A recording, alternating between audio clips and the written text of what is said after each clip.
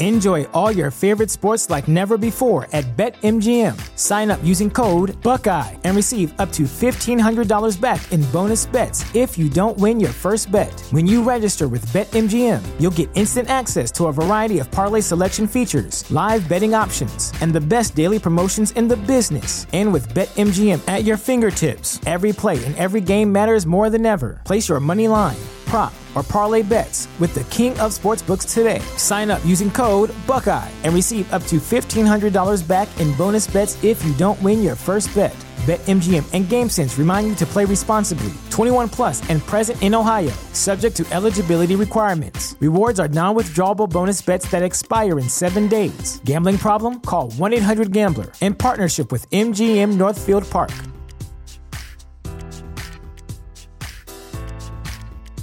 Support for this podcast and the following message come from Corient. Corient provides wealth management services centered around you. They focus on exceeding your expectations and simplifying your life. Corient has been helping high achievers just like you enjoy their lives more fully, preserve their wealth, and provide for the people, causes, and communities they care about. As one of the largest integrated fee-only registered investment advisors in the U.S., Corient has deeply experienced teams in 23 strategic locations. Corient has extensive knowledge spanning the full spectrum of planning, investing, lending, and money management disciplines. Leverage Corient's exclusive network of experts to craft custom solutions designed to help you reach your financial goals, no matter how complex they may be. Real wealth requires real solutions. For more information, connect with a wealth advisor today at Corient.com. That's Corient.com.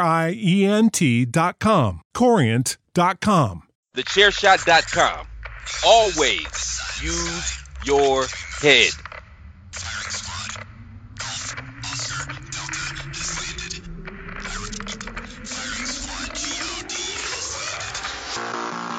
Warning.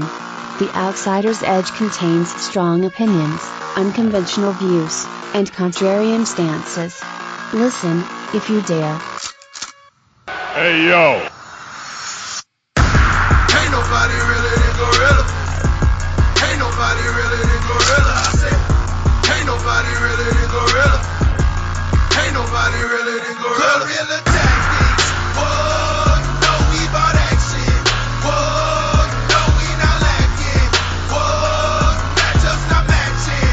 Whoa, jump upon the rope. Put my feet up in your face. No, we ain't tapping out, but y'all ain't but this way. Whoa, Gorilla tactics. As we are brought in by the fire tones of the Tongans, to whom we give all deference to.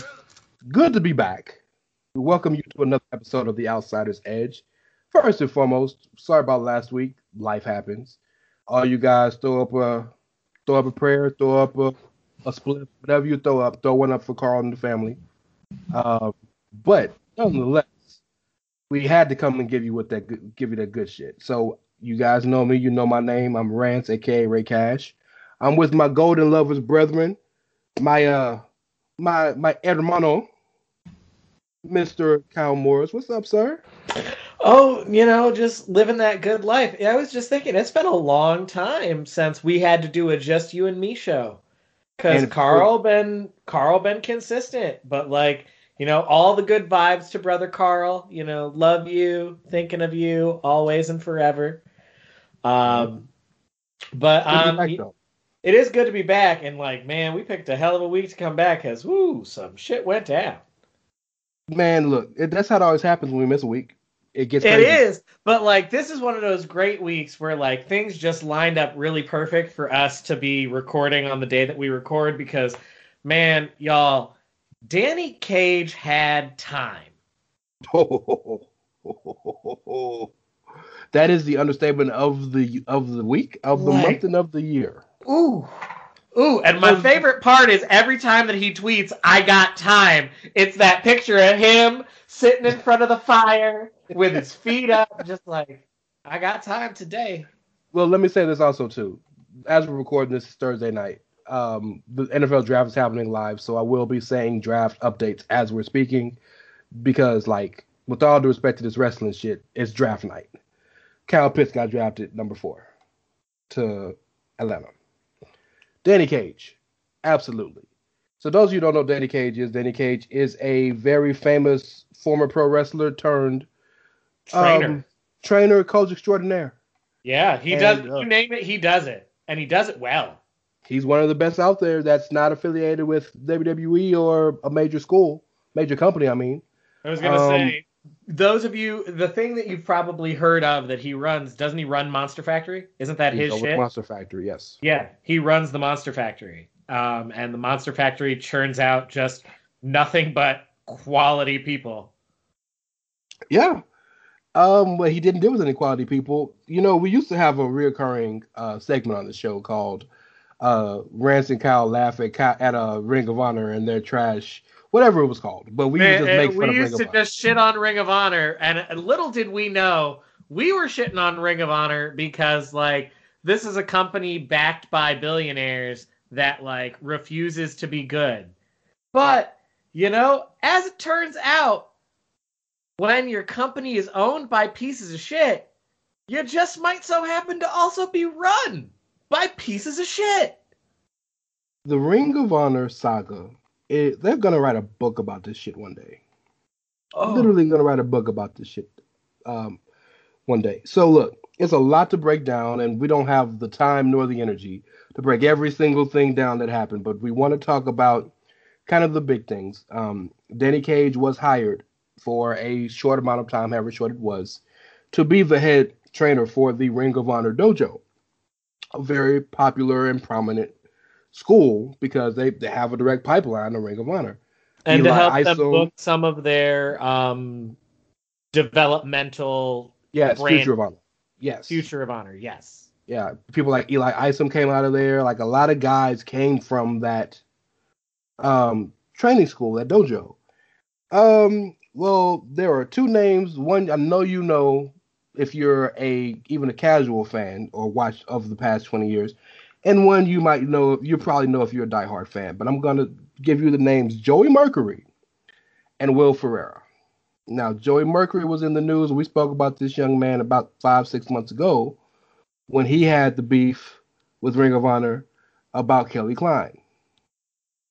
Turns out, Joey really the problem. And so is Kelly. And well, Kelly's part of it because Kelly and Joey are together, from what I've heard.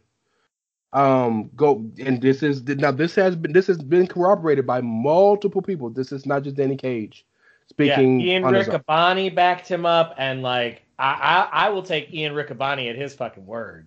Yeah, Ian's pretty solid. Ian's normally he's a pretty solid dude. If he's gonna say what he means and he's pretty honest about what he says. But Danny Cage went on, and I'm not exaggerating, almost probably hit 100 tweets going on this rant of explaining things that Ring of Honor's done, that Joey Mercury's done, that Kelly Klein has done, that Will Ferreira has done. Here's one, Davey Boy, what's the boy name? Rudy Boy Gonzalez here in Texas. Things that he's done, and it's sending messages, screenshots, like he got receipts, y'all. Receipts. But it goes to show you'll see there's an undercurrent of the show, and it's basically trash people. And it really gets to show you wonder why wrestling has so many problems. Well, and why so many fans get burnt out on wrestling in terms of like, you get to a point where you love the art form. You know, there's something about the art form, there's nothing like it, and nothing can replace it when it's done right and when it's done well. But, like, you also get to the point where, like, in a lot of ways, the worst part of the death of kayfabe is don't meet your heroes. First of all, don't make these people your heroes. That's first of all, like, if you hadn't learned that lesson after childhood, like, you should definitely have learned it by now. Charles Barkley got one of the best lines ever. I'm not your role model. I'm not your role model. So, like, and I agree with that. But, like, so, like, in a lot of ways, though, it's just the more that you learn about some of the things that some of the people in the business do and some of the, like, gross toxicity that runs rampant, from the misogyny to the homophobia to the drug use to the party culture to the, like, the toxic attitude of like, well, I had to endure shit working conditions and pay my dues, so should everybody else. All of those things, they just kind of wear on you after a while. And people get burnt out on that shit. You know, a conversation we have all the time, personally and professionally, you and I, Kyle, is how do you reconcile being a fan of a person and a fan of the art? Because it's really hard to be a fan of a person who is a terrible person in real life, but their art is very entertaining and enjoyable. And it's a very hard thing, and that's becoming more rampant for a lot of wrestling fans, and they're seeing it. It's coming very clear in their eyes. I feel like Me Too opened up a lot of the eyes of, in this world particularly, in wrestling world particularly, and the what was the wrestling version of it called? What was it? Stand Up? Or Speaking Out. Thank you. That was huge because so many huge people on there, like mainstays of companies and entire like divisions and regions, and fans didn't know. Not some did, but a lot didn't, and it changes your perception not only of people but of the profession and of the companies. You know, we all day talk about all the time. You know, we're going to speak about a bit of some of the releases that WWE did a few weeks ago, a little later. But the first thought a lot of people said when they saw those releases were, "Oh, well, this is happening," but you still got Matt Riddle, Austin Theory, and Velveteen Dream hired, because people have had enough, bro. It's like, what?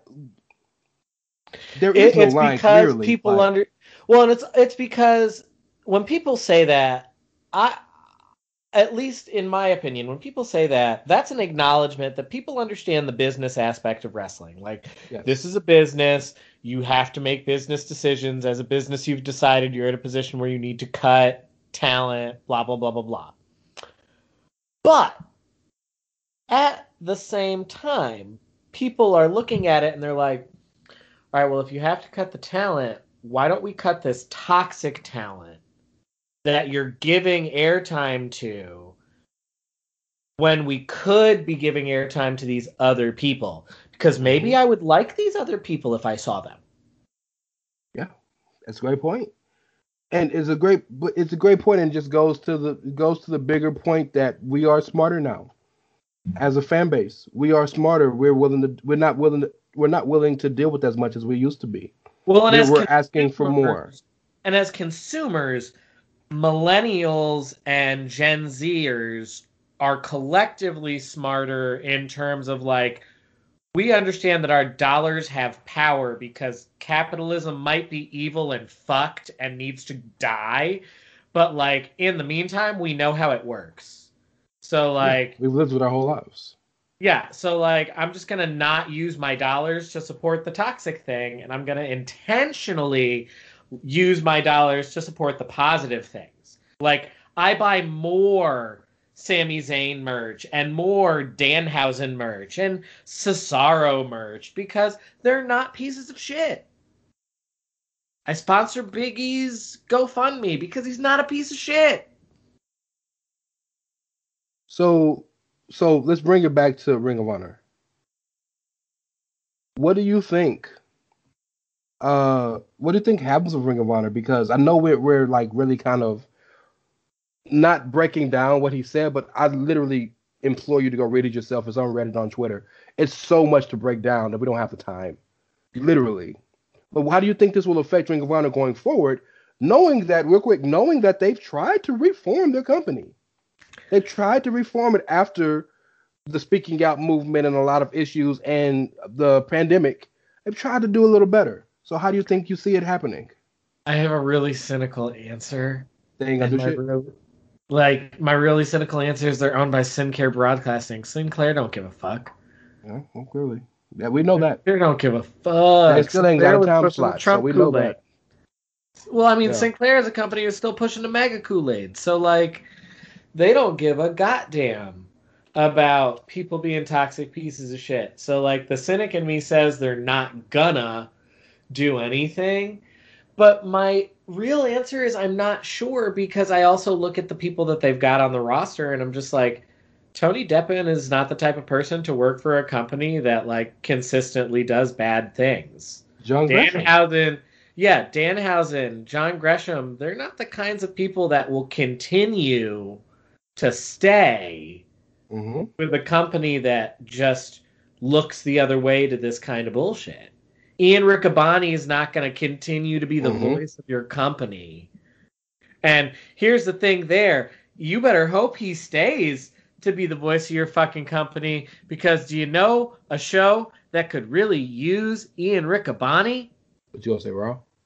Well, I mean, yeah, but like I was gonna say Dynamite. Like no, like, and that's not even a disrespect to Delirious or to like when they've got Taz doing it or whatever. But like JR's old as fuck.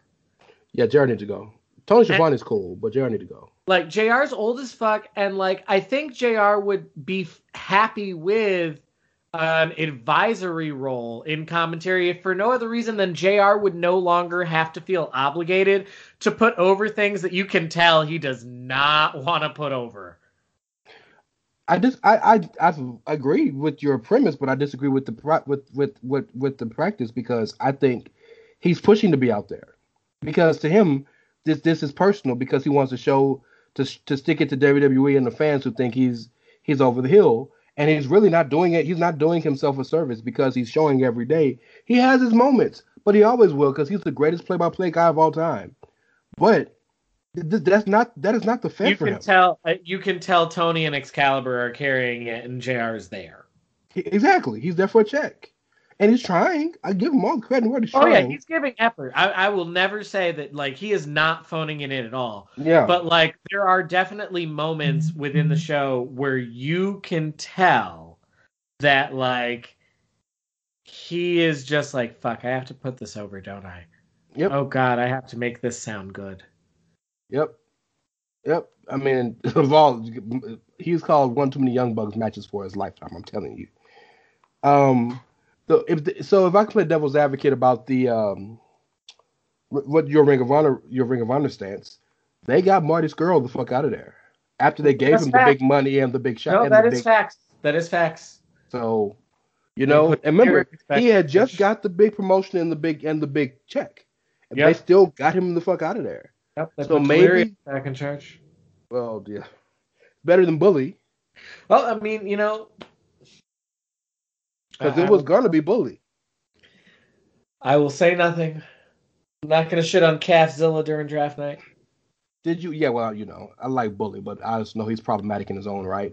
Oh, Did you hear the sneaky news about Ring of Honor that CMLL cut off their relationship with them? No, I didn't hear that. Yeah. So that's sneaky big, because part of the only reason Ring of Honor is viable is because they are the American branch that bridges New Japan and CMLL.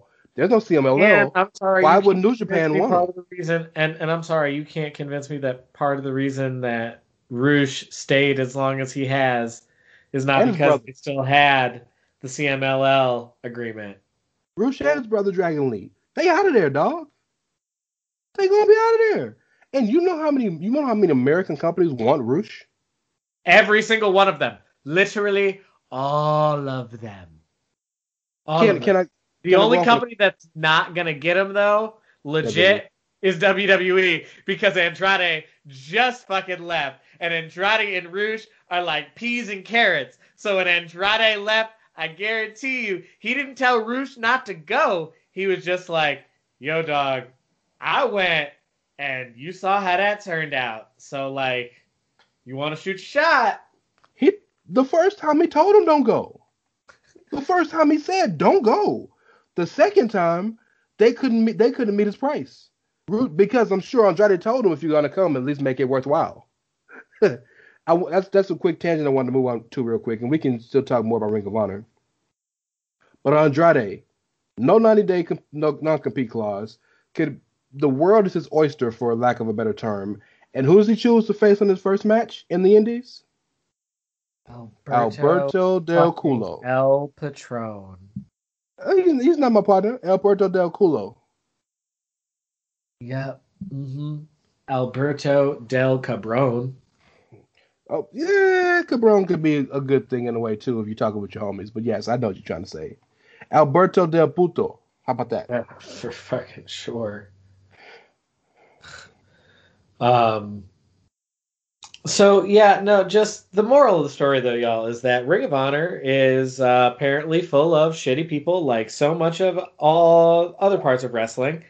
And there was a lot of information about some shit people this week. Dave Meltzer's back to body shaming. Mark Carrano exists.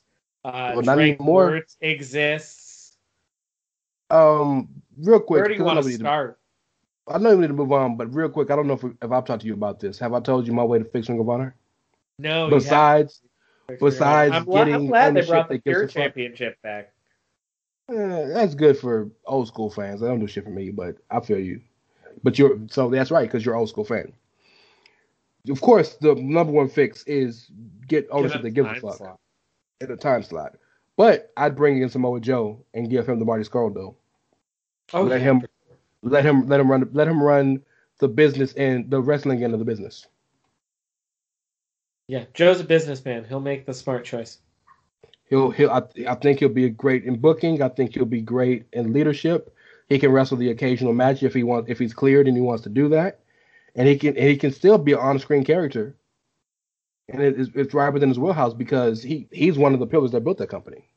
Yeah, facts. That is facts. 100%. But yeah, so we moved from a trash ass company to these trash ass people. Ooh, trash people. I think the hot place to start is with the descent into madness of the QAnon nonsense. And, well, then I think that's the meat of the conversation. Let's just very quickly get this out of the way. Dave Meltzer's back on his body shaming bullshit, and like at this point, I don't know why y'all are still paying fucking Uncle Dave for that expensive ass shit rag when you can get Sean Ross Sapp's Fightful Patron for only $5, and he's got way more of the good scoops these days, and he's not nearly as much a piece of shit. And here's proof in that what he's saying not only is true, but he's coming with the facts, right? All the wrestlers retweet him. All the wrestlers talk about him. All the wrestlers talk to him. On Twitter, not in private, in public. So if they're talking to that man, then when he says news about them, I'm likely to believe them. Yeah. And again, his shit is less than half the price of the Observer. And the accuracy is better. The level of toxicity is way lower. Yep. Like, contribute to good people, not shitty people. Fuck you, Meltzer. Fuck you. Good people in the good mediums. I mean, I'm a very proud member and employee here of the Chair Shot, but I have no problem saying Fightful and Jimmy Van over there are doing great work. Yeah, they're doing got good no work. problem saying that. Yeah. So that's Meltzer. Fuck him. And by the way, Charlotte showed his ass showing up at Raw the next week. So yeah, what happened to that dental appointment? Mm-hmm. Who's the other person you want to talk to before we get to work? Drake. Oh no, just Carrano is he. But we can talk Carrano after Drake because Carrano can. We'll get to him. Yeah. Well, y'all know Drake Wirtz. He used to be the main referee down in NXT. And if you are an old school wrestling fan, story.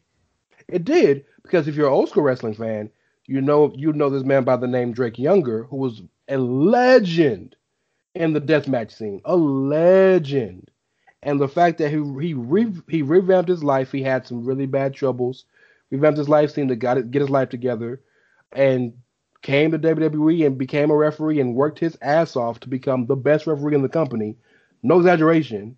And now he is a parody of himself. Like, this man, y'all, this man is so neck deep in the QAnon Kool-Aid that he went to his job in his work clothes on company time on a company computer. And he zoomed his ass in to the Seminole County city council or the Yosemite County Council meeting so that he could proceed to give them a speech about how making children wear face coverings is enabling child trafficking. This man got on Al Gore's internet with tears in his eyes, talking about how face coverings to prevent COVID are enabling child trafficking. I'm not going to dictate that with the response. See, that's what people online, that's what you do with nonsense. You ignore it. No, the part that I'm going to dignify with a response, though, like legitimately, because this is where the conversation is. You on company time on a company computer in your work clothes. So spouting conspiracy theories. And people found it. People found it. They got it the same night. Bix got it the same night. So let me say this. If you give me a sec, I want to say this because I've been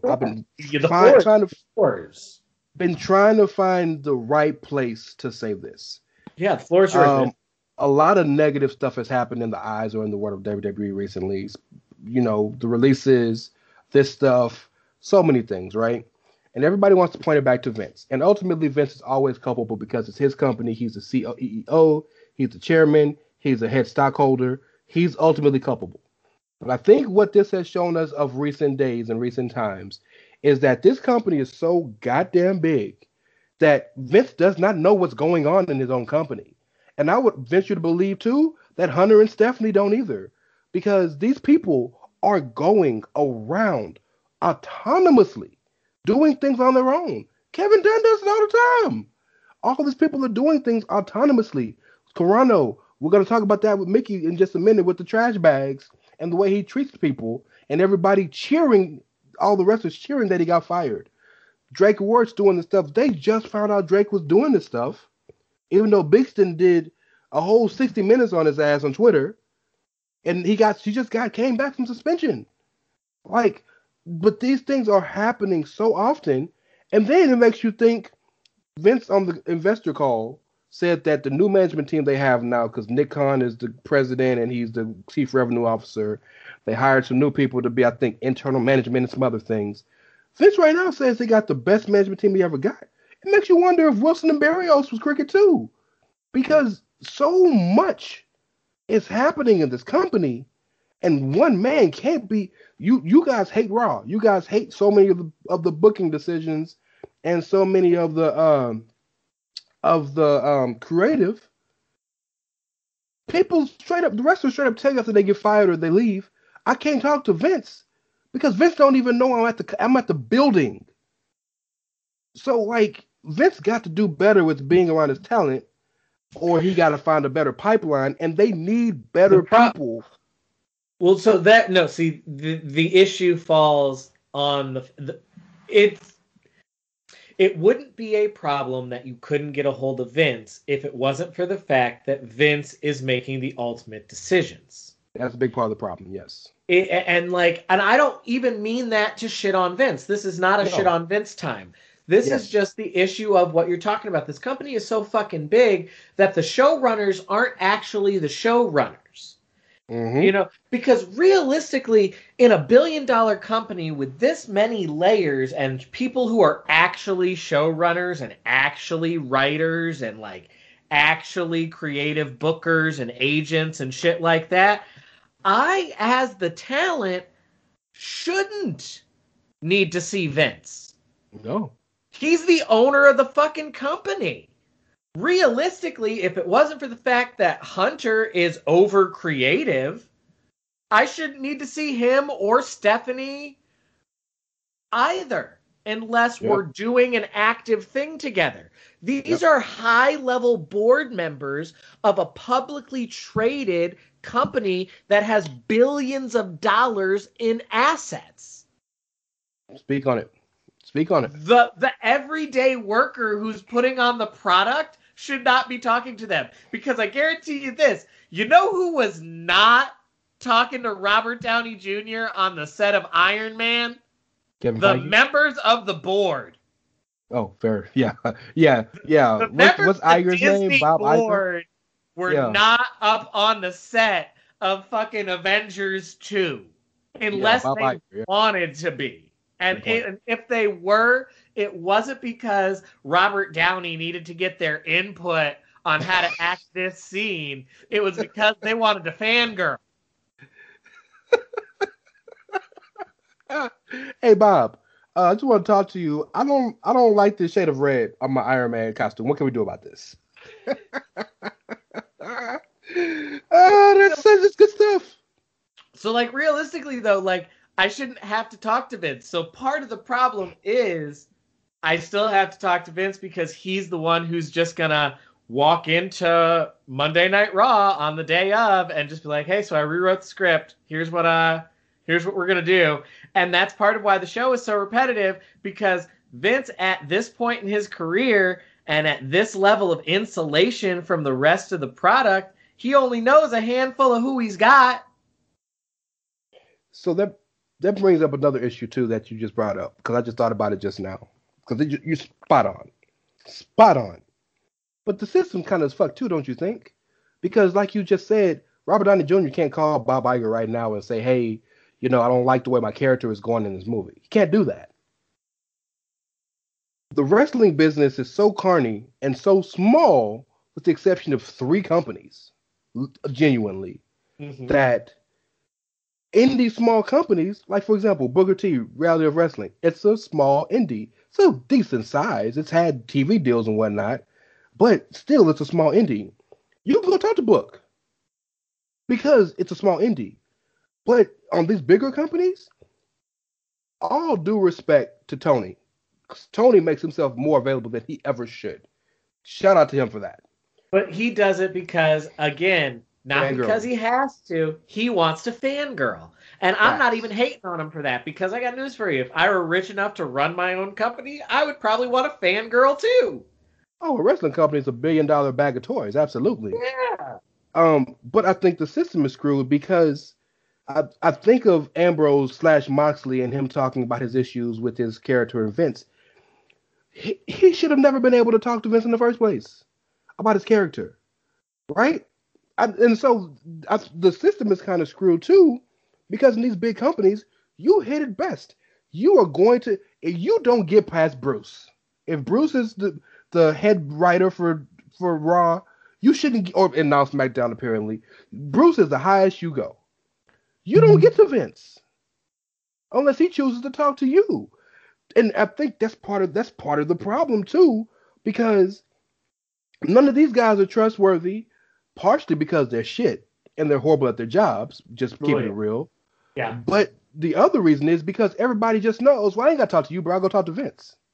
I can't do my job if I'm the manager, and every time you got a problem, you say, I ain't got to talk to you, bro. I'll go talk to the owner. I can't ever do my job. Am I wrong in that thinking? No, you're not wrong in that thinking, because, like, it's just one of those situations where your opinion, if I don't think your opinion matters, then I don't have to listen to you. Your opinion doesn't matter. I don't have to fucking impress you. Big fucking deal. Whoop-de-doo. You don't, I don't have to impress you. I'll just go talk to the person whose opinion actually does matter. And that's a problem. I mean, we see it in other institutions, like, depending on how they're run. So, like, a good principal at a high school is going to reinforce chain of command big time. Yep. Because otherwise you disrespect the assistant principals and the heads of department. Yeah. Certain things you have to go above. Like, I had to go to my principal this week because the air conditioning in my class didn't work. That's I need you to handle this because you're in charge of the building. Yeah, absolutely. But otherwise, like, if I got a problem with a kid, the first thing she's going to say is, did you call the parent? Then, did you talk to the grade level administrator? Then you can bring it to me. Yeah. Yeah, no, every place has a chain of command. Every company, every family has a chain of command. So that's just one thing that came to my mind about what we were saying, because I feel like so much of this show is talking about not only the trash people and trash companies, but illumination. our eyes are, and I say that with all due love and respect and rest in peace to Big Rick Brody Lee. I see the Brody Lee shirt with the eye on his forehead, and I'm just thinking, open your mind. Brody says in his music, open your mind, because like you're seeing these people who are on mid-level management in a $1 billion company and are autonomously doing things that are hurting the talent, that are hurting the company, and in turn are turning off the fans. And we want to blame it because the one guy we know we can put a name to is Vince. And I think, I'm not saying I will, for as much as you guys think that I'm a WWE stan and what y'all call it, the Fed Defense Squad, and this show is, we will never get on this show and cape for Vince unnecessarily. Ain't never gonna happen. If there's ever cape for Vince, it's because he deserved some form of caping for it. I'm not doing that here. It's just facts. It's just facts, because we just named 3 people who have direct involvement with the WWE. Meltzer less because he's a piece of shit and he's making up stuff, but he's still involved in some form of fashion. But Draco Words, who was the main referee for a brand, and Mark Carrano, and all these other people, Kevin Dunn and all these other people who do all this bullshit, and then we wonder why the product tripping. Makes perfect sense. And then we can move straight on to Mickey. I know Mickey's your girl, and I want to give you the time to say how you want to feel about that. That's just the issue. There isn't even for y'all know what we're talking about. Mickey got released, and like that's some shit. And then they sent her belongings in a trash bag, which is some shit. They sent her belongings in a box. The trash bag has the stuff in the box. Yes. That's important to note, because some people will think they just put the trash bag in the mail. But the optics of it is just shitty, because this is a company, like, they got fucking interns running Stephanie and Vince's Twitter accounts. You don't think they could get an intern to unpack the garbage bag and put the shit in a fucking box? Well, I want you to finish, but real quick to your point. I truly believe, and Mickey said herself she believes, Hunter, Vince, and Steph didn't even know it happened. I'm sure they didn't. But that's, again, the insulation. Mm-hmm. But it's just such, like, you don't conduct business this way. You don't conduct business this way. Because here's the thing about that. Mickey James is well fucking respected within the industry. She's a Hall of Famer. She's one of the 10 or 15 best women's wrestlers of all fucking time. Yep. Without even batting an eyelash, unquestioned. And her husband is the reigning defending NWA world champion. Fucking NWA. What? But like, I know. I'm just playing. She's got all of these like connections within the industry, and like, you can't treat people like that, because all that's gonna do for people is you're gonna have more and more people on the indies that are gonna say things like, well, you see people like Effie have said it already. Why would I go to WWE when I would have to go to NXT to start? And that would be a major pay cut when I consider all of the endorsements and all of the merch and all of the other stuff that I get to do that I'm not going to be in control of. And if they fire me, they're going to mail me my shit in a box in a garbage bag. So it's important. I'm glad you brought that up, because it's important to note that people like us idiots who live in the real world and are broke as fuck. We see 100,000. We see 1,500. 150,000. We see 500,000. Whatever they're making in base salaries in WWE, and we're thinking, shit, we'll do anything for that. But when that becomes your norm, the money isn't what drives you anymore. It's the extra stuff. Look at a guy like Trey Miguel, who could have signed with the Rascals /MSK, but his lifestyle was more important to him. He just had his sister had a new child who was born premature, and he wanted to be there for that. He's single, whereas Wentz and Dez, aka Nash, Carter, and Wes Lee, are married or engaged. And just the lifestyle didn't matter. Plus, he enjoyed the ability to still do what he wanted. That's important. That's extremely important. Some people love that. Moxley enjoys the fact that he can go to any place he wants to go, for the most part, and show up and do what he wants. That's important. Some people need the creative freedom for their character to do whatever they want. Kenny Omega being one of those people. That's important. You know what I'm saying? So, and then the way some people just need to be treated right. And you're never gonna be treated correctly all the time. That's inevitable.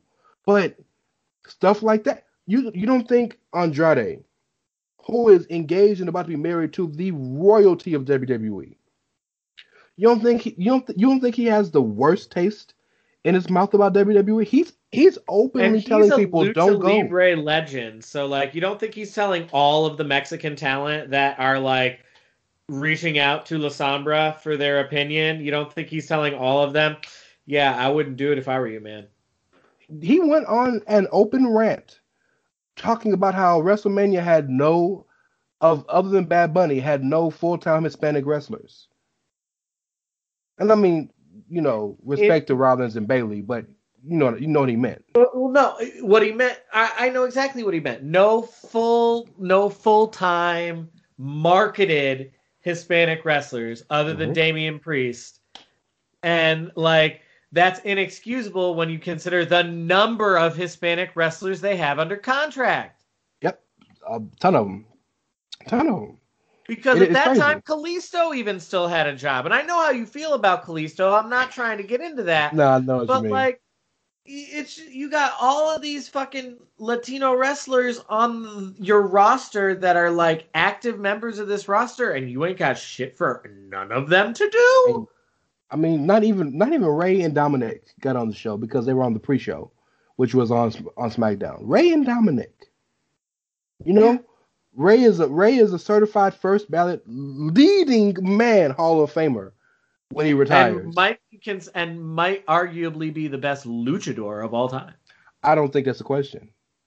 I think Ray is the greatest luchador of all time.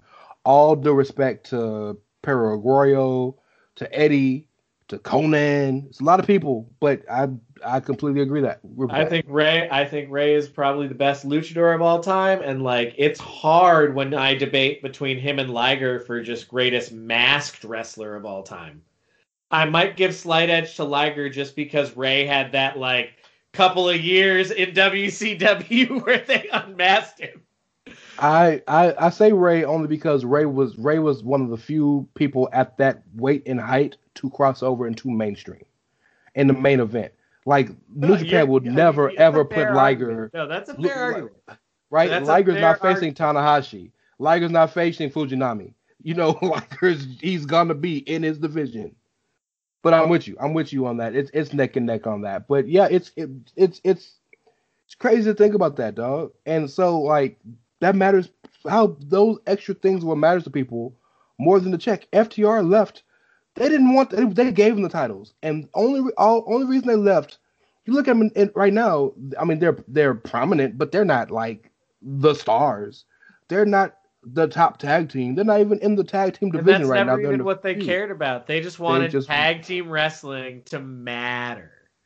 They wanted to be somewhere where it was taken seriously because that was their art form. And I'm going back to Moxley, and I don't want to keep using Kim as my go-to for a lot of this stuff. But he said one thing that's still funny to me. He said, "Damn it, Vince, why you gotta make me turn down all this fucking money?" And I feel him on that because sometimes the money ain't worth it. And now, I'm gonna keep it a buck with you real quick. Right now, WWE Homer here. WWE money ain't worth it for a lot of people. No, especially after all they did in the last year to like, they took away Twitch, they took away Cameo, they took away pretty much every alternative revenue stream that the wrestlers had, they took control over. And so now it literally is, I'm gonna keep going back to Effie. If you're somebody like Effie who, number one, cares more about creative freedom because you want to do he wants to do crazy and outlandish shit, and he wants to do queer shit, and he wants to like get queer wrestlers over, and he wants to push all of it. And all respect, a wrestler like him needs creative control. Yes. But like, he makes so much more revenue, not just because he gets booked in all the shows. He makes so much more revenue because like GCW lets him promote his own shit. And, like, he has his own line of merch, and he's got the Wrestling is Gay stuff that he's promoting. He does a Twitch. He does cameos. He has so many revenue streams that for someone like him who would have to go to NXT to start and would have to start on the NXT money, even if it were like 250 guaranteed, for somebody like him, that might be a cut and pay. And a cut and pay. You think Effie out here making more than 250? I don't know. I don't know. I doubt it. And that's no diss to Effie, because Effie out here getting it. I don't know what NXT money is, so I don't know. So apparently NXT money for people who are not top tier, like indie wrestlers, starts at about 100. All right, so at about 100, like, that might be a cut and pay for somebody. That may be a cut and pay for Effie. 100 may, yeah. But I don't think no indie wrestler out here making that kind of money. And if you are and you get used to it, and you have to sacrifice the creative freedom, and you have to sacrifice control over all of your alternate revenue streams, you might not be down for that. That's real. And all they had to do to fix that the alternative revenue stream shit they could have done was had a meeting and broach the issue before they just cut it off. I think so much of the reason why it was a problem, it's always going to be a problem in general, but so much of the reason why it was a problem was because they handled that so poorly. They just cut the shit off and said it's over. Your shit belongs to me. It's the same problem. Saying, this is why we want to do this. We're thinking about doing this. What do y'all think? Well, to relate it to a different industry, it's the same problem that journalism faces with paywalls. Yeah. The internet made people believe that they were just entitled to all of these things for free. Yep. And so when the organizations that had to pay the reporters who were making the stories were like, holy shit, no, we need to be able to make revenue off of these things. They instituted these paywalls and people are like, oh, I'm not going to pay for the paywall. I guess I'll just not know because I'm not giving my money. I'm not going to pay for information. I love that voice. Can you give me some more of that voice for me, please? Just give me just a little more. What do you mean I'm not supposed to cheer for the heels? I paid for the ticket rants. I can cheer for who I want. So, for those of you who don't know, Kyle was originally from New York, and you just heard the New York come out of him right there. That's hilarious. I love that voice. Please use that voice again in future episodes. Thank you. Got it. Do you want to say anything else about Mickie before we move on? Because we kind of started off with Mickie. Yeah. Just that I love her, and, she'll be fine. She's a Hall of Famer. She'll be fine. And can I tell you, one of the reasons why I love Mickie is because she's always the person who is willing to understand, even when I'm wronged, I probably should have done something different. And she's come out and said, I don't regret sending the picture, but I do regret how it came off, that it came off maybe that I was bitter. And I understand. I hate that Mark Carrano lost his job. Fuck that dude, by the way. That's Rand speaking. But I understand that wasn't done maliciously to me. But I also understand that is a perfect encapsulation of how I was treated there. And I think she said it so beautifully that it was like, well, yeah, I know it got out of hand and that's my fault. It got out of hand because of me. But also, I needed people to know from a respectful place that this is what's happening and it's not okay because I don't deserve this. And I love what was so infuriating. Well, what was so infuriating with the entire Mickie saga in general was just, how are you going to have somebody who's healthy, who's telling you that they're healthy, who's saying, like, give me something to do. I'm ready. Mm-hmm. I'm here. Mm-hmm. I'm ready. And, like, she was ready and here to do what she knew at this stage in her career she was here for. She was like, give me a young girl to put over. Who we trying to make a star? I got great matches left in me. I'm healthy. I can still go. Give me somebody, like, to season. Who we trying to go? Liv and Chelsea Green were two of them she was talking about. Yeah, and she was even willing with Chelsea, like, fuck it, put us in a tag team. We'll do this tag team shit. Like, she was ready and willing to do literally anything, and she was so here to just be the veteran who puts over the younger up-and-coming girls and works with them and helps them hone their craft and do the Natalya role on Raw, which could really use a Natalya role to keep it a buck. I know how you feel about Natalya, but even so... No, she's important. She's very important to the company, yes. You know, and Raw could really have used, you know, a veteran hand who can do literally anything that you want them to do. And yet, nope. Can't find anything for Mickie. Enjoy all your favorite sports like never before at BetMGM. Sign up using code Buckeye and receive up to $1,500 back in bonus bets if you don't win your first bet. When you register with BetMGM, you'll get instant access to a variety of parlay selection features, live betting options, and the best daily promotions in the business. And with BetMGM at your fingertips, every play and every game matters more than ever. Place your money line, prop, or parlay bets with the king of sportsbooks today. Sign up using code Buckeye and receive up to $1,500 back in bonus bets if you don't win your first bet. BetMGM and GameSense remind you to play responsibly. 21 plus and present in Ohio, subject to eligibility requirements. Rewards are non-withdrawable bonus bets that expire in 7 days. Gambling problem? Call 1-800-GAMBLER in partnership with MGM Northfield Park.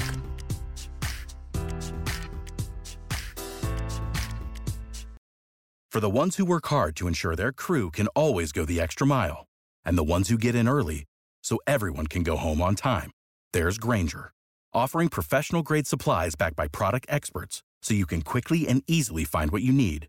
Plus, you can count on access to a committed team ready to go the extra mile for you. Call, click Grainger.com, or just stop by. Grainger, for the ones who get it done.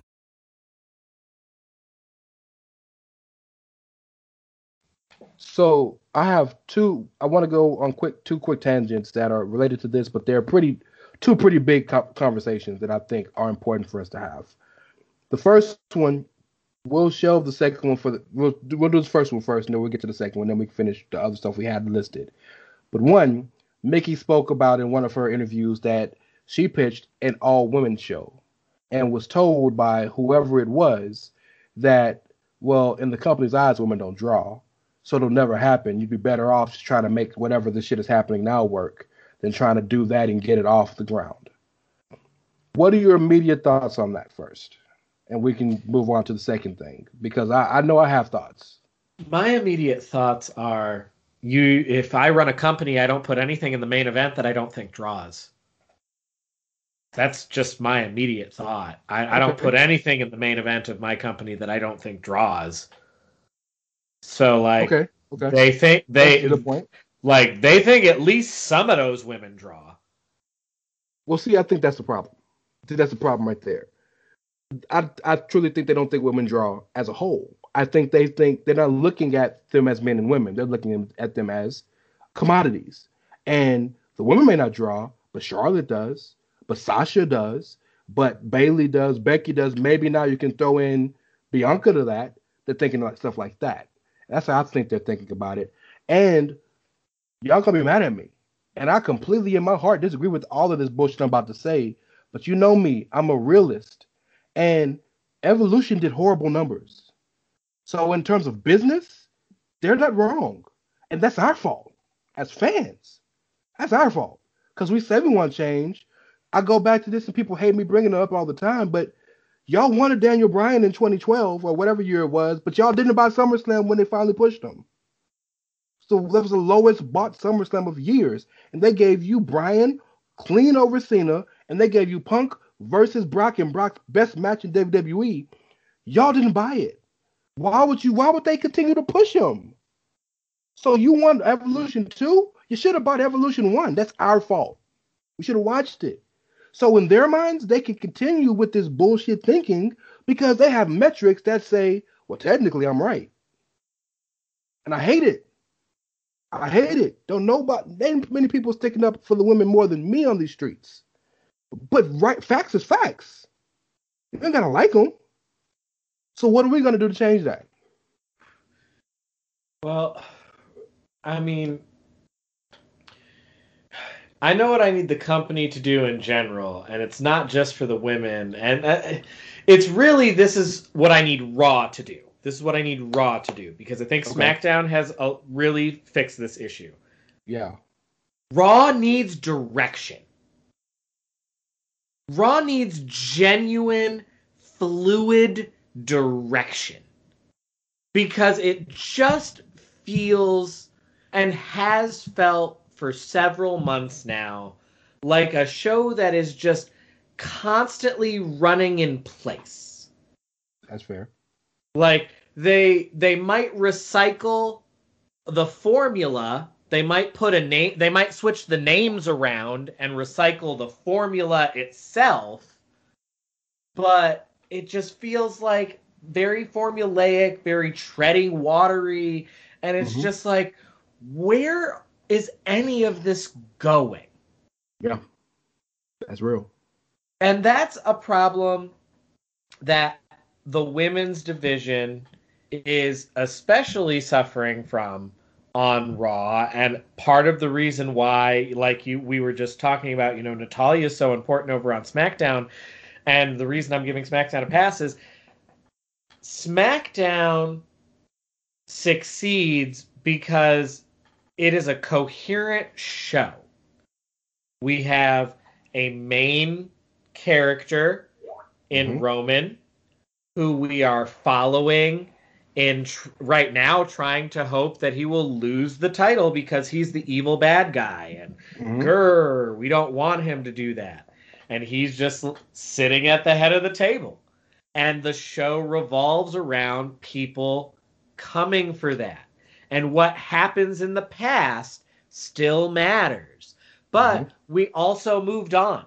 Like, Roman is gearing up for a showdown with Cesaro, but, like, Daniel Bryan is still involved, but now it's like no, I beat you, dog. Like, I get it. You still want some. You're hungry, but, like, I pinned you on top of another dude. Smash them, stack them, and pin them. So, like, I'm done with you. So the history still matters. Yep. But the show has direction and continuity and is going places. And Raw is not right now. And it's like, it makes it really hard to sit through the whole show. Yeah. You're right. And for the first time, I think, in my adult life, I'm not really into Raw right now. And it hurts. What hurts Raw for me right now is that one of my favorite shows right now, All American, is back and comes on Mondays. So I don't watch Raw until it goes off. Well, and because everything feels so tread water and so running in place and so like variation on exactly, it doesn't feel important. If I have literally anything else that I need to do, or I'm feeling really tired and just want to like take a nap or something, I'll do that because ain't nothing gonna happen on Raw that I haven't seen. Like, and the things that are going to happen that I haven't seen, like, I know they hit for some people. I know for a fact the tomato thing hit for some people because we know someone who reached out to us and said it was hilarious. But, like, that don't hit for me. That crosses the corny line for me. That did nothing for me, and I struggle with New Day anyway because I appreciate their positivity. I appreciate them being out of the box and different. But their comedy doesn't always hit with me. But I also realize that their comedy isn't always for me. You know what I mean? So, yeah, you got to reconcile it some kind of way. But I just wanted to make that point about the women. And I hate saying it, but facts and truth don't have to be right in terms of feelings, whatever. Second thing I want to talk to you about, and again, it involves Mickey. Yeah. And you could even say, we can even throw in with the newly announced Yuji Nagata match coming to the States. So face Jon Moxley for the IWGP US Heavyweight Championship. They're handling that partnership so much better. And they've only had 2 people. It's hilarious, isn't it? I want to talk about age, and if you, I'll let me set it up and I'll give it over to you. The floor will be yours. But there was a lot of rhetoric online. Some people were saying, "Oh, well, y'all okay for Yuji Nagata, but y'all be pissed about Goldberg." And that's a stupid statement because they're different scenarios, but there is some truth in that. There were people that bitched about anybody of a certain age or of a certain status in terms of part-time, right? But then if it's a guy they like, they're cool with it. And I bring in Mickey because if you look in the WWE, a lot of people want to leave because they're older and they want to keep them and turn them into agents, but they still want to go. And so they want out. So I want to know what you think about the age thing, what you think about people like Mickey and like people like Joe, who they want to groom for agents but aren't ready to give it up yet. And I want to know what you think about where is the line when it comes to part-timers and old people, because for me, it can't just be pick and choose. We got to have some consistency here. Because if we're going to bitch about Goldberg and Yuji Nagata are different people, and they're in a different section of the card, but Yuji Nagata is way older than Goldberg is. I think for me, it's all about frequency of use and how you're used. Okay. And so part of the reason why it's easier for people to want to see Yuji Nagata than it is for people to want to see Goldberg is for a lot of American viewers, they might not have seen Yuji in a long fucking time. Maybe since WCW main WCW. Yeah. And even if you're a New Japan viewer, New Japan treats him very much like an old veteran. He pretty much only tags with Young Lions or gets involved in like World Tag League or never open weight stuff. Like, he's not considered like a serious challenger for things normally. He's considered a wily veteran who you always have to look out for because he's a legend. But like, you know, they handle his age pretty well. Whereas Goldberg, the issue is Goldberg shows up once every like 3 or 4 years and takes the title, or like immediately hops into the title picture, and always seems to show up when there were other stories going on. Like, that's a big part of it, yes. Like, he doesn't show up like this would be a time when you could use a guy like a Goldberg, because we're doing the same shit over and over again on Raw anyway. Why don't we throw in something fresh? Something different. But no, right. Goldberg always comes in like in the middle of the head of the table, and like we've got another challenger already lined up, and like it's obvious where the story is building, and it's just like, nope, it's time for Goldberg. Or the Fiend just is the most dangerous, scary person on the brand, but nope. We're going to give him to Goldberg and have him lose in 7 minutes. Yeah. So, like, it's about how you use these people. And so, you know, it helps. In the case for Mickey, it helps that she's, you know, hopped between companies. And then it helps that she wasn't being used at all. So, like, there's also a line between not being used at all and being overused. You know, Mickey wasn't being used at all, and people might have been thinking like, hey, like my thought was, again, you know, hey, can we not find 5 minutes for Mickey to work with one of the call-ups and like establish a small program, like a respect thing, like can you beat the veteran thing? You know, can we not find 10 minutes for her in 7 hours of program? I want to dispute, not dispute that, but I want to retort that, because I'm with you on everything you said about the age thing. Goldberg is how you used, it's the frequency in which you used, and all that. I'm with you 100%. Nuance matters. I need more consistency in our nuance, but I'm with you. The Mickey thing, I disagree with for this one reason. Mickey clearly understood that she's past her prime, and she would never ever be in any company the top woman anymore. She knows her place and she knows her role, to use old rock euphemism. If you understand that, then why were you so reticent to become agent? Like, because, and that's the thing I don't understand about these guys. I understand that they got more in the tank. And by all means, bet on yourself. I'll never tell you not to. But it's funny to me because in the same vein, if WWE uses too many veterans, but all these young people not being used. But when they don't use them and they want to give them new jobs to last for the rest of their careers, but man, you're not using these people. It's like they can't do right. They try to do right by Mickey. I know Mickey wanted to be used on screen. They didn't have nothing for her, and they didn't want to do nothing for her, but they tried to groom her for something that could have given her 15 more years in the business. Well, so I think the hardest transition to make is this one, from performer to backstage in any form of entertainment. I think that's the hardest transition because all of the dopamine rush comes from the actual performance itself. Facts. Like, you put all that work into the rehearsing, and in the case of wrestling, also into working out and all the things you do to hone your craft, and you do all of that, but like the actual dopamine rush is in performing in front of the crowd and like hearing the reaction and all of that shit.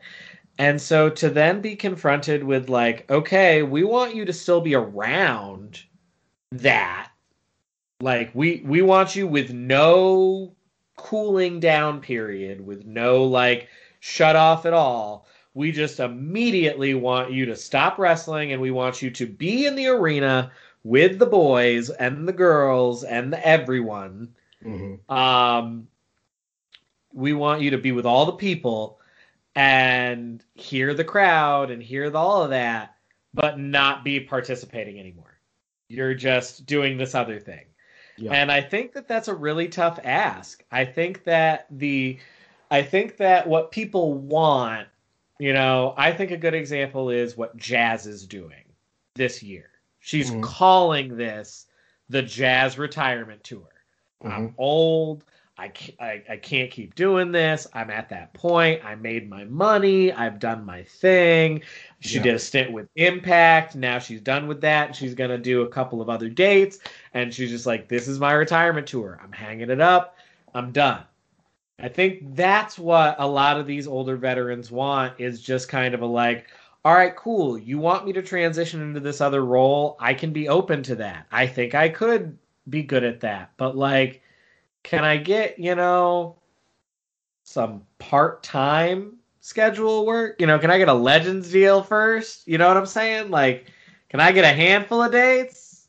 Give me something. I get you, and you're not wrong, but the business don't work that way. Well, see, when it's done, it's done. No, the thing is, you're not wrong in the macro sense. You're not wrong in the macro sense. But in the micro sense, you're wrong because you're right. Mickey can't be the face of WWE or AEW or Impact or any of that shit. But I can damn sure guarantee you she can get dates. Oh, she's going to work. She's going to work. And she'll work where she wants to work, when she wants to work, for who she wants to work. A perfect example of that is Serena Deeb. Yep, exactly. AEW could bring her in for like 3 Dynamites. She'd do a thing with Britt Baker or Thunder Rosa and get them put over big in the end. And then she'll go over to Impact and have a match with Deanna. And then she'll go to the MLW shows and all that other shit. Shout out to MLW getting a Vice deal. Yes, shout out to them. I'm going to continue to further set myself up with to get hate tweets after the show. So I'm going to double down a little more. I think that's bullshit. I think that's problematic. I think it's fantastic for the one person. Companies have to reconcile doing right for a person or doing right for the company. And too often, a lot of these companies do right for a person because they're a veteran and you want to get good graces or be like, I love you, I respect this veteran. Like when Mae Young pinned Layla when she was like 87. That didn't do nothing for the business. They didn't do nothing for the company. But that was a big up for Mae Young for doing everything she's done her whole career. So if you're just going to inject Mickey into these matches just because she's Mickey James, you're hurting the company. If you're gonna put her and hire her and insert her into your roster and build feasible, normal stories, and Mickey happens to be in those stories, all in, big dog. But just to say we got Mickey, so let's go put her against this girl because WWE didn't, and she's a great wrestler, you hurting the business. I would argue, my only counter argument to that would be, depends on the size of the company. If this is one of those tiny ass indie companies, that's fair. And we're talking about like, if I put Mickie James on the card, I will sell out this gymnasium as opposed to exactly. I agree with you. Again, I agree with you in the macro sense of like, all right, if you're AEW, do I bring in Mickie James? Not if it doesn't make sense to bring in Mickie James. Yeah. But if I'm Reality of Wrestling or I'm any of these other smaller rinky-dink feds that is just now able to hold shows again for the first time and is operating on razor-thin margins anyway, putting Mickie on the card could mean that I can afford to pay the rest of the people that I book on the card. I'll sell my house. The house will sell. Yeah. That's facts. Yeah. Absolute facts. We completely agree 100% on both parts. And so if that's what she wants to do in terms of she still wants to wrestle and that's fine. I don't begrudge her either. I'm thinking macro. I'd much rather long term be the agent because agency can teach me how to book my own company. I don't disagree, but I think a part of someone in that position thinks, and it's not always true, but a lot of times it does end up being true. People like that are thinking to themselves, I can always become an agent when I'm ready to hang it up. And that's true. That's true. And it's not always the case. Sometimes you burn that bridge or somebody else better, not necessarily better, but somebody else swoops in while you were wishy-washing. Yeah. The timing of it can kill it. But in a lot of cases, for someone, we'll just keep it to Mickie. For someone like Mickie, there's only a handful of legends in women's wrestling that are still physically capable of doing a whole lot. That's very true. And so I just feel like, if she wants to do this for another year and a half or so because she's got to get it out of her system, someone like her can most likely call whomever and just be like, tell Hunter I'm ready to be an agent. You're spot on. And I will tell you this, I mentioned this to you before, but there's one match right now that I'd pay money to see Mickie James in, and that you build up Mickie James versus Camille. I'm here for that because Camille done rocked with Nick Aldis for like 4-5 years now, and then the Queen come home, or whatever you're gonna give her nickname because she's gonna eventually get a nickname. Yeah. Come back to be with the Mrs. Aldis comes back to be with Mr. Aldis. Yeah, that's a story, dog. I'd pay money for that match. So, just two things that came to my mind and stuff I meant to talk about. Again, we haven't had a chance to have a show for a week, and and I listen to other shows, or I do head trauma with the homie Mags every Thursday, midweek mainstay.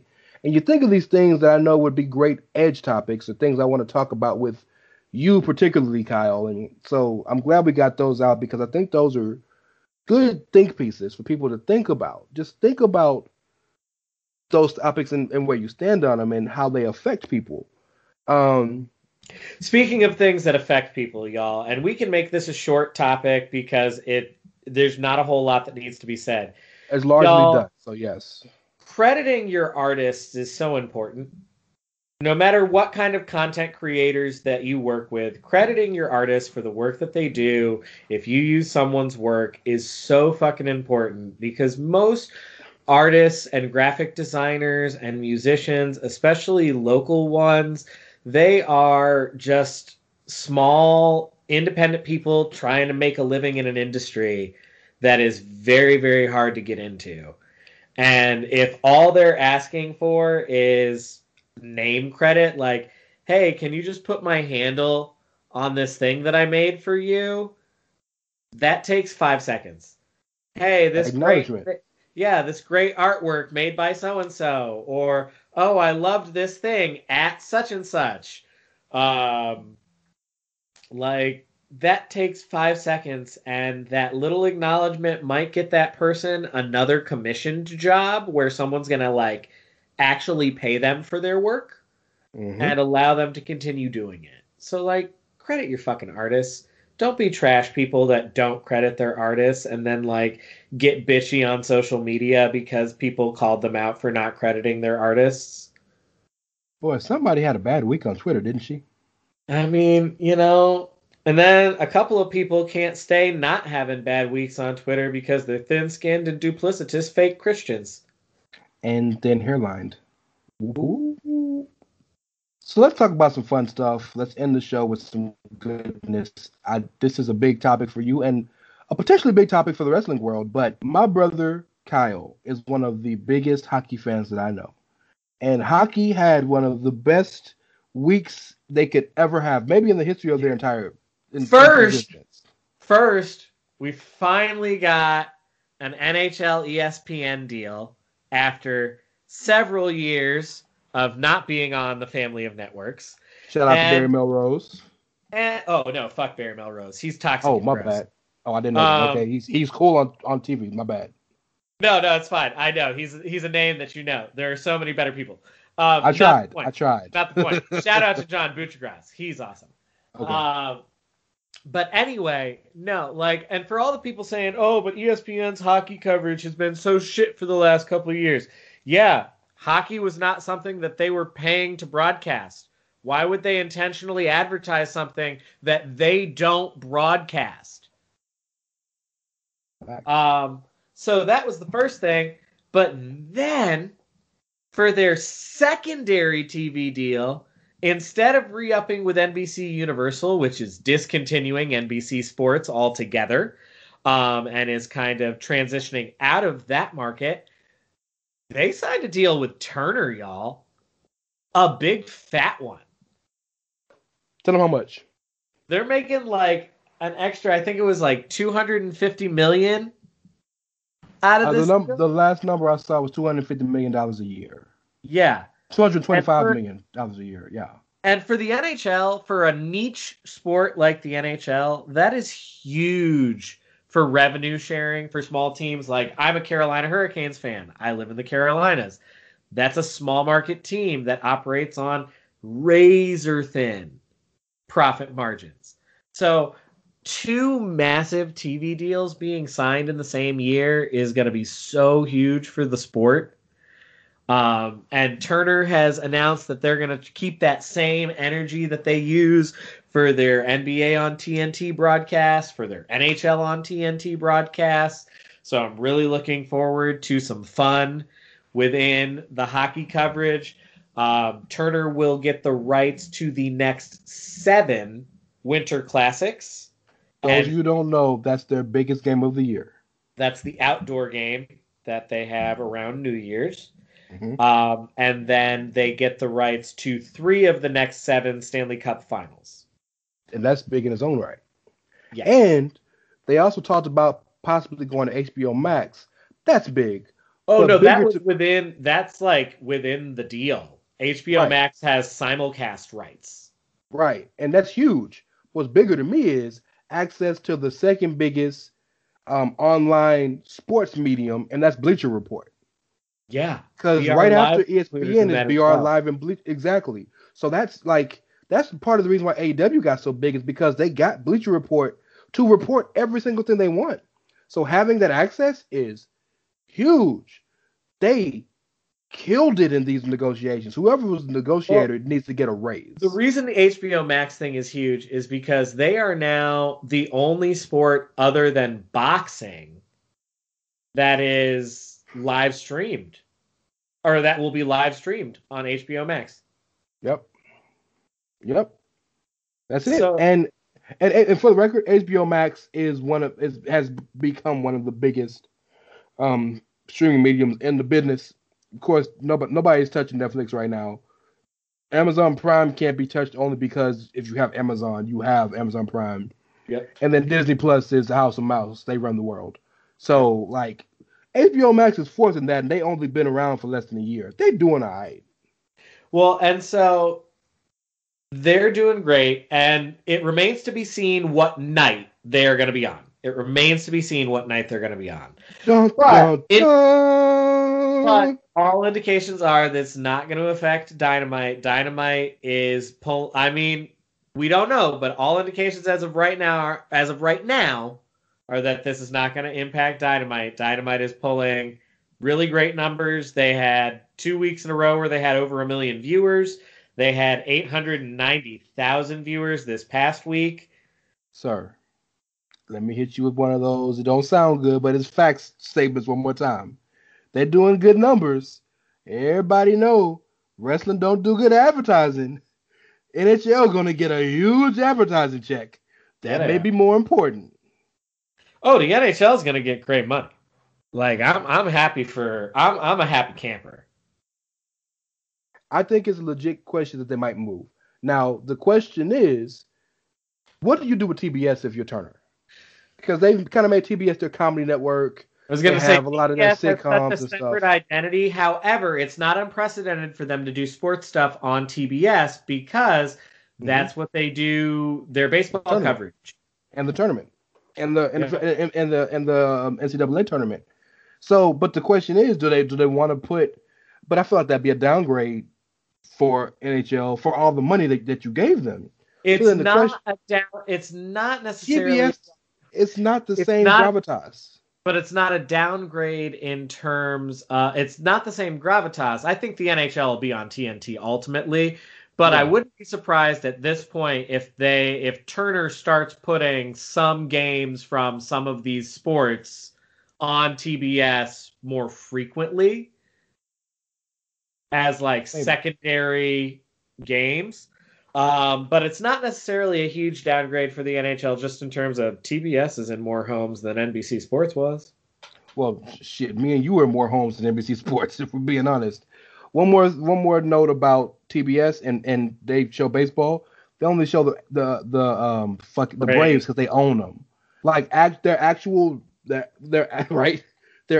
sports coverage of baseball is on TNT. When the playoffs come up in September and October, that's going to be on TNT, not TBS. So can we talk about how TNT at this point is basically a sports network that occasionally shows dramas?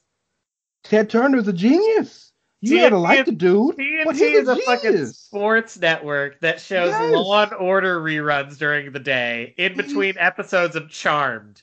He's a genius. Yes, Law and Order, Charmed.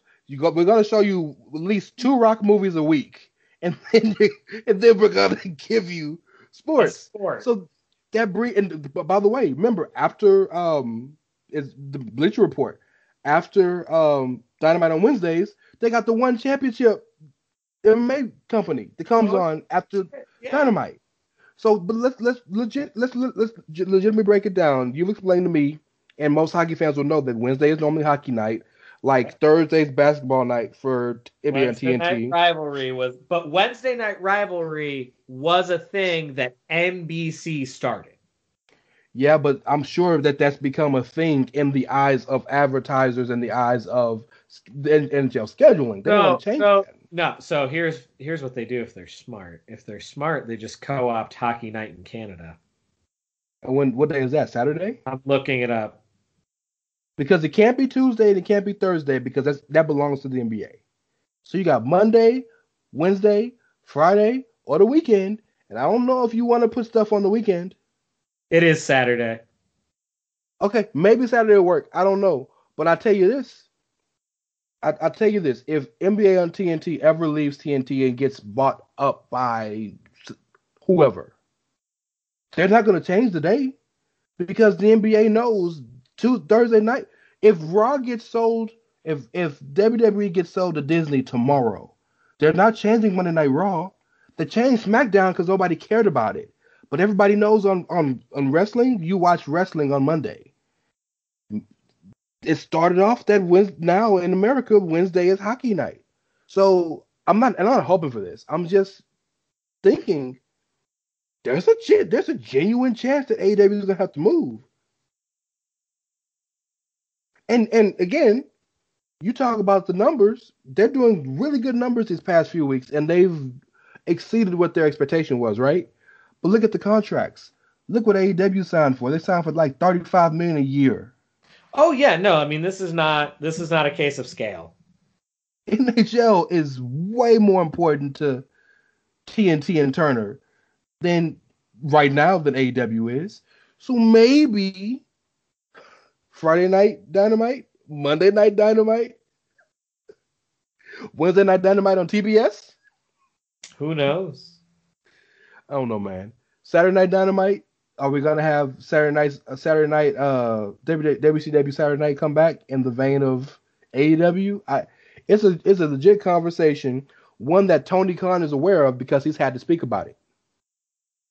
So, all things said, big ups to NHL, big ups to hockey, and I can't wait to get my Kraken jersey. I mean, yeah, Seattle Kraken coming next season. I have claimed them as my team, seeing as Baltimore doesn't have a team. We don't have a team in Phoenix anymore. And Houston doesn't have a team, and I wouldn't fuck with them anyway. Well, the Houston team was historically AAA, so. Yeah, the Arrows. Yeah. Yeah, and we were great. And we were great. We won every other year. And they had a cool-ass fucking logo. The logo was cool. What the fuck is a Canuck? Explain that to me. It's slang for Canadian. Okay, I didn't know that, but okay, so they're the Vancouver Texans. Basically. Well, they had to be the Canucks because the Canadians already existed, even though that's not their actual name. That's just what English speakers call them. Their actual name is Le Club du Ice Hockey de Montreal. So they're literally just the Montreal Ice Hockey Club. So they're like, right. So they're what is the club that is the MLS club that they call them the Bulls, but is it Chicago FC is the Bulls, or is it Toronto FC, but they call them the Bulls because the logo has a bull in it? I think it's Toronto. Like football clubs have that a lot, but they don't have a logo. They don't have a mascot, but the logo has something in it, so they call them that. Yeah, Montreal became known as the Canadians colloquially, and like the name stuck. But yeah, their actual like legal name was just in French, the Ice Hockey Club of Montreal. Well, so Vancouver is the Canucks. Oh, one more thing I want to ask you. I've heard it before, but I don't remember.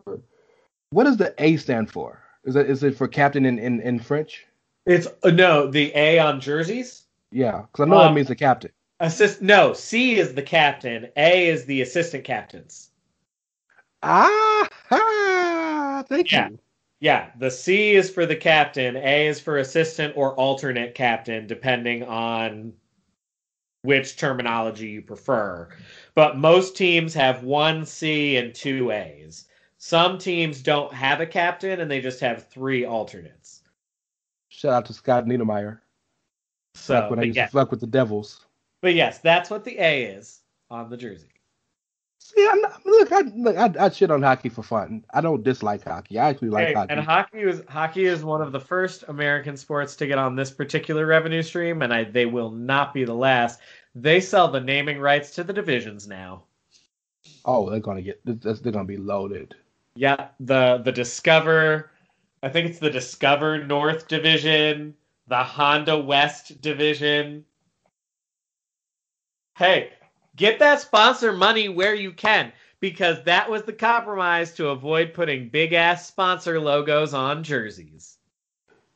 Look, man, I know they need it, but it's so hard to watch WNBA's logos to see the Minnesota Mayo Clinic.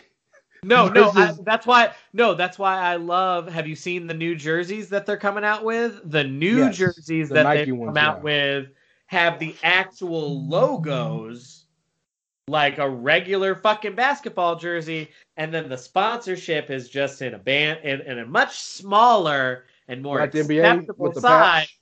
Yeah. I think it's bigger than the patch. I think it's more like a bumper size, but it's much, much smaller. And like the actual prominent thing on the jersey is finally the branding for the team, which is what it always should be. That's doable. I can accept that. But it's so hard to watch the Minnesota Mayo Clinic versus the the Los Angeles Rakutens or whatever it is. Yes, no, absolutely. And that's why that was one of the things that the players have also said, and that's one thing I give the WNBA a lot of credit for. They actually listen. They fight. Fuck yes, and they fight hard for what they want. They are the most progressive league in all of professional sports. Not even a question. Well, and and this helps them, and it's fucked up that this is how it's got to be, but this helps them because they are owned by the NBA, and because of the fact that they're owned by the NBA designs the schedule in such a way that they don't directly compete with each other. That's a big part. The NBA is so much more willing to support the WNBA than you normally see with the women's sports in the U.S. That's real. And also, all due respect to all the other sports, the WNBA is primarily a bunch of black women. We know that black women move mountains. Well, black women move mountains, and the black community supports black shit. That's facts. I'll tell you this. Like, the black community black people are not a monolith by any means, but like the community supports the community. I can't wait to get my new Nike owned or Nike designed Diana Taurasi jersey. So, or my Skylar Diggins jersey or my Brittany Griner jersey. So, shout out to that. I got a lot of jerseys coming. The new Kraken jersey. I got my new Mercury jersey coming. I may fuck with the Hurricanes jersey, Hurricanes jacket. No, I would never do that to you. I told you I'm going to someday. I will send you that Phoenix Coyotes alternate jersey that's in the Suns colors. I'm with that, even though we don't exist anymore. The one with the even though we don't exist anymore. What do you mean the Suns don't exist anymore? The Coyotes, because the Coyotes they're the Jets now, aren't they? No, the Coyotes still exist. The Coyotes used to be the original Jets. Okay, I knew some kind of way. I thought they got kicked out. They got moved. No. The Coyotes still exist. They just perpetually have ownership and arena deal issues. Because why the fuck is there a hockey team in Phoenix, Arizona? But that's facts. But I mean, you can say that. You can say that about all of California, and there's like 5 teams there. There's only 3 teams in California. 3. I'm close. I don't watch this shit. Look. Give me a break. Well, okay? No, I'm saying they got a team in Arizona when the Mormons are right fucking there. Utah makes much more sense. Yeah, maybe from a climate place, but Phoenix is the 6th biggest city in the country and a large market. You're right. It is. You're right. It is. But it's not a hockey market. Climate matters when you're talking about a winter sport because, winter weather places tend to be places where people will go to watch and support a winter weather sport. That may be the case, but the Kings do good, so, Also, the Sharks do okay. Also, the problem. Also, the other problem that Phoenix has, or Arizona, I guess, they're just the Arizona Coyotes, is their arena. They don't play in the arena that the Suns play in. They play in an arena outside of the main city. Well, that's the reason why they call them Arizona, because the Arizona Cardinals play in Glendale.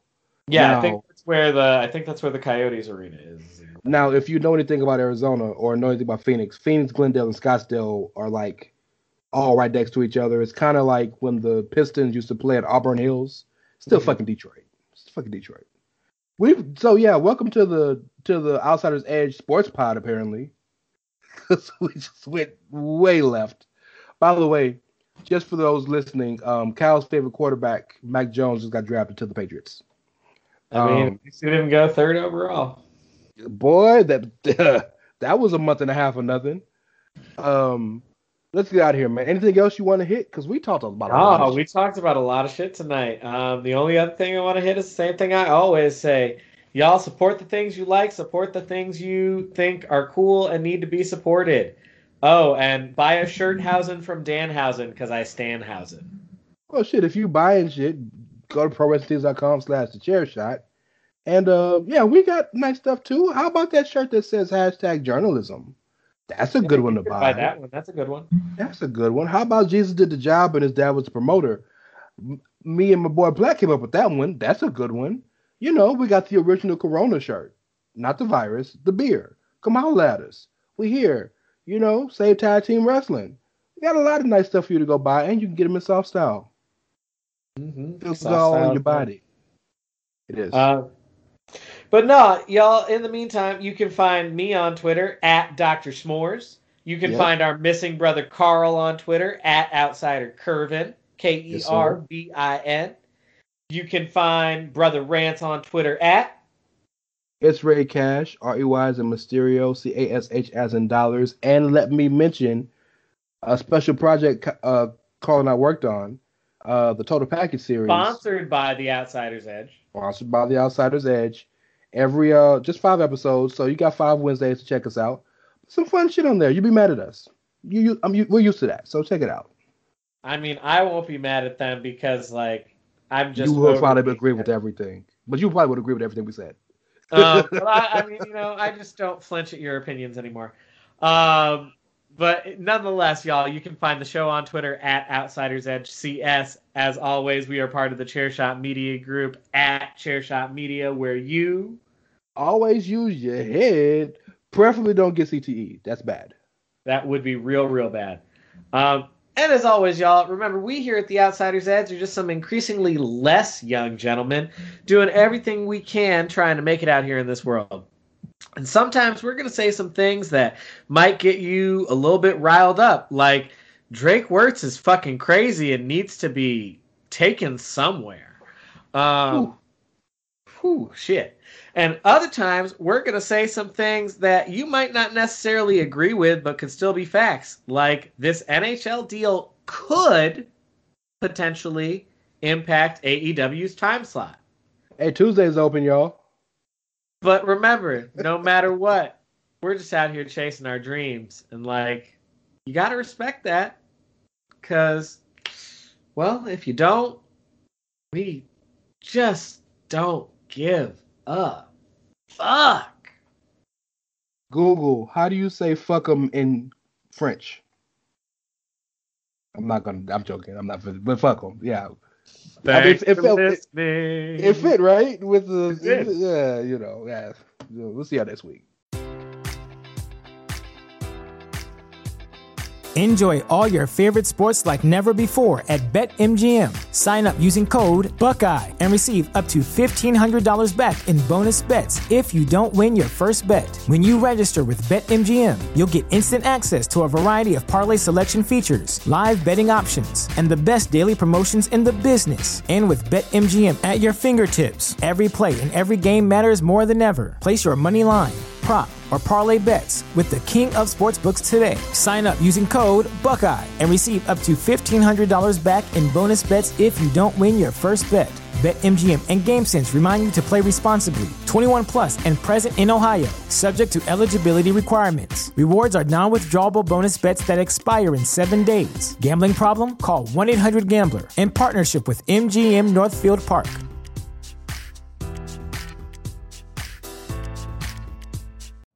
You know how to book flights and hotels. All you're missing is a tool to plan the travel experiences you'll have once you arrive. That's why you need Viator. Book guided tours, activities, excursions, and more in one place to make your trip truly unforgettable. Viator has over 300,000 travel experiences to choose from. Everything from simple tours to extreme adventures and all the niche, interesting stuff in between. So you can plan something that everyone you're traveling with will enjoy. Real traveler reviews give the inside scoop from people who've already been on the experiences you're considering. So you can plan with confidence. Free cancellation helps you plan for the unexpected. And 24/7 customer support means you can travel worry-free. Download the Viator app now and use code Viator10 for 10% off your first booking in the app. Find travel experiences for you. Do more with Viator.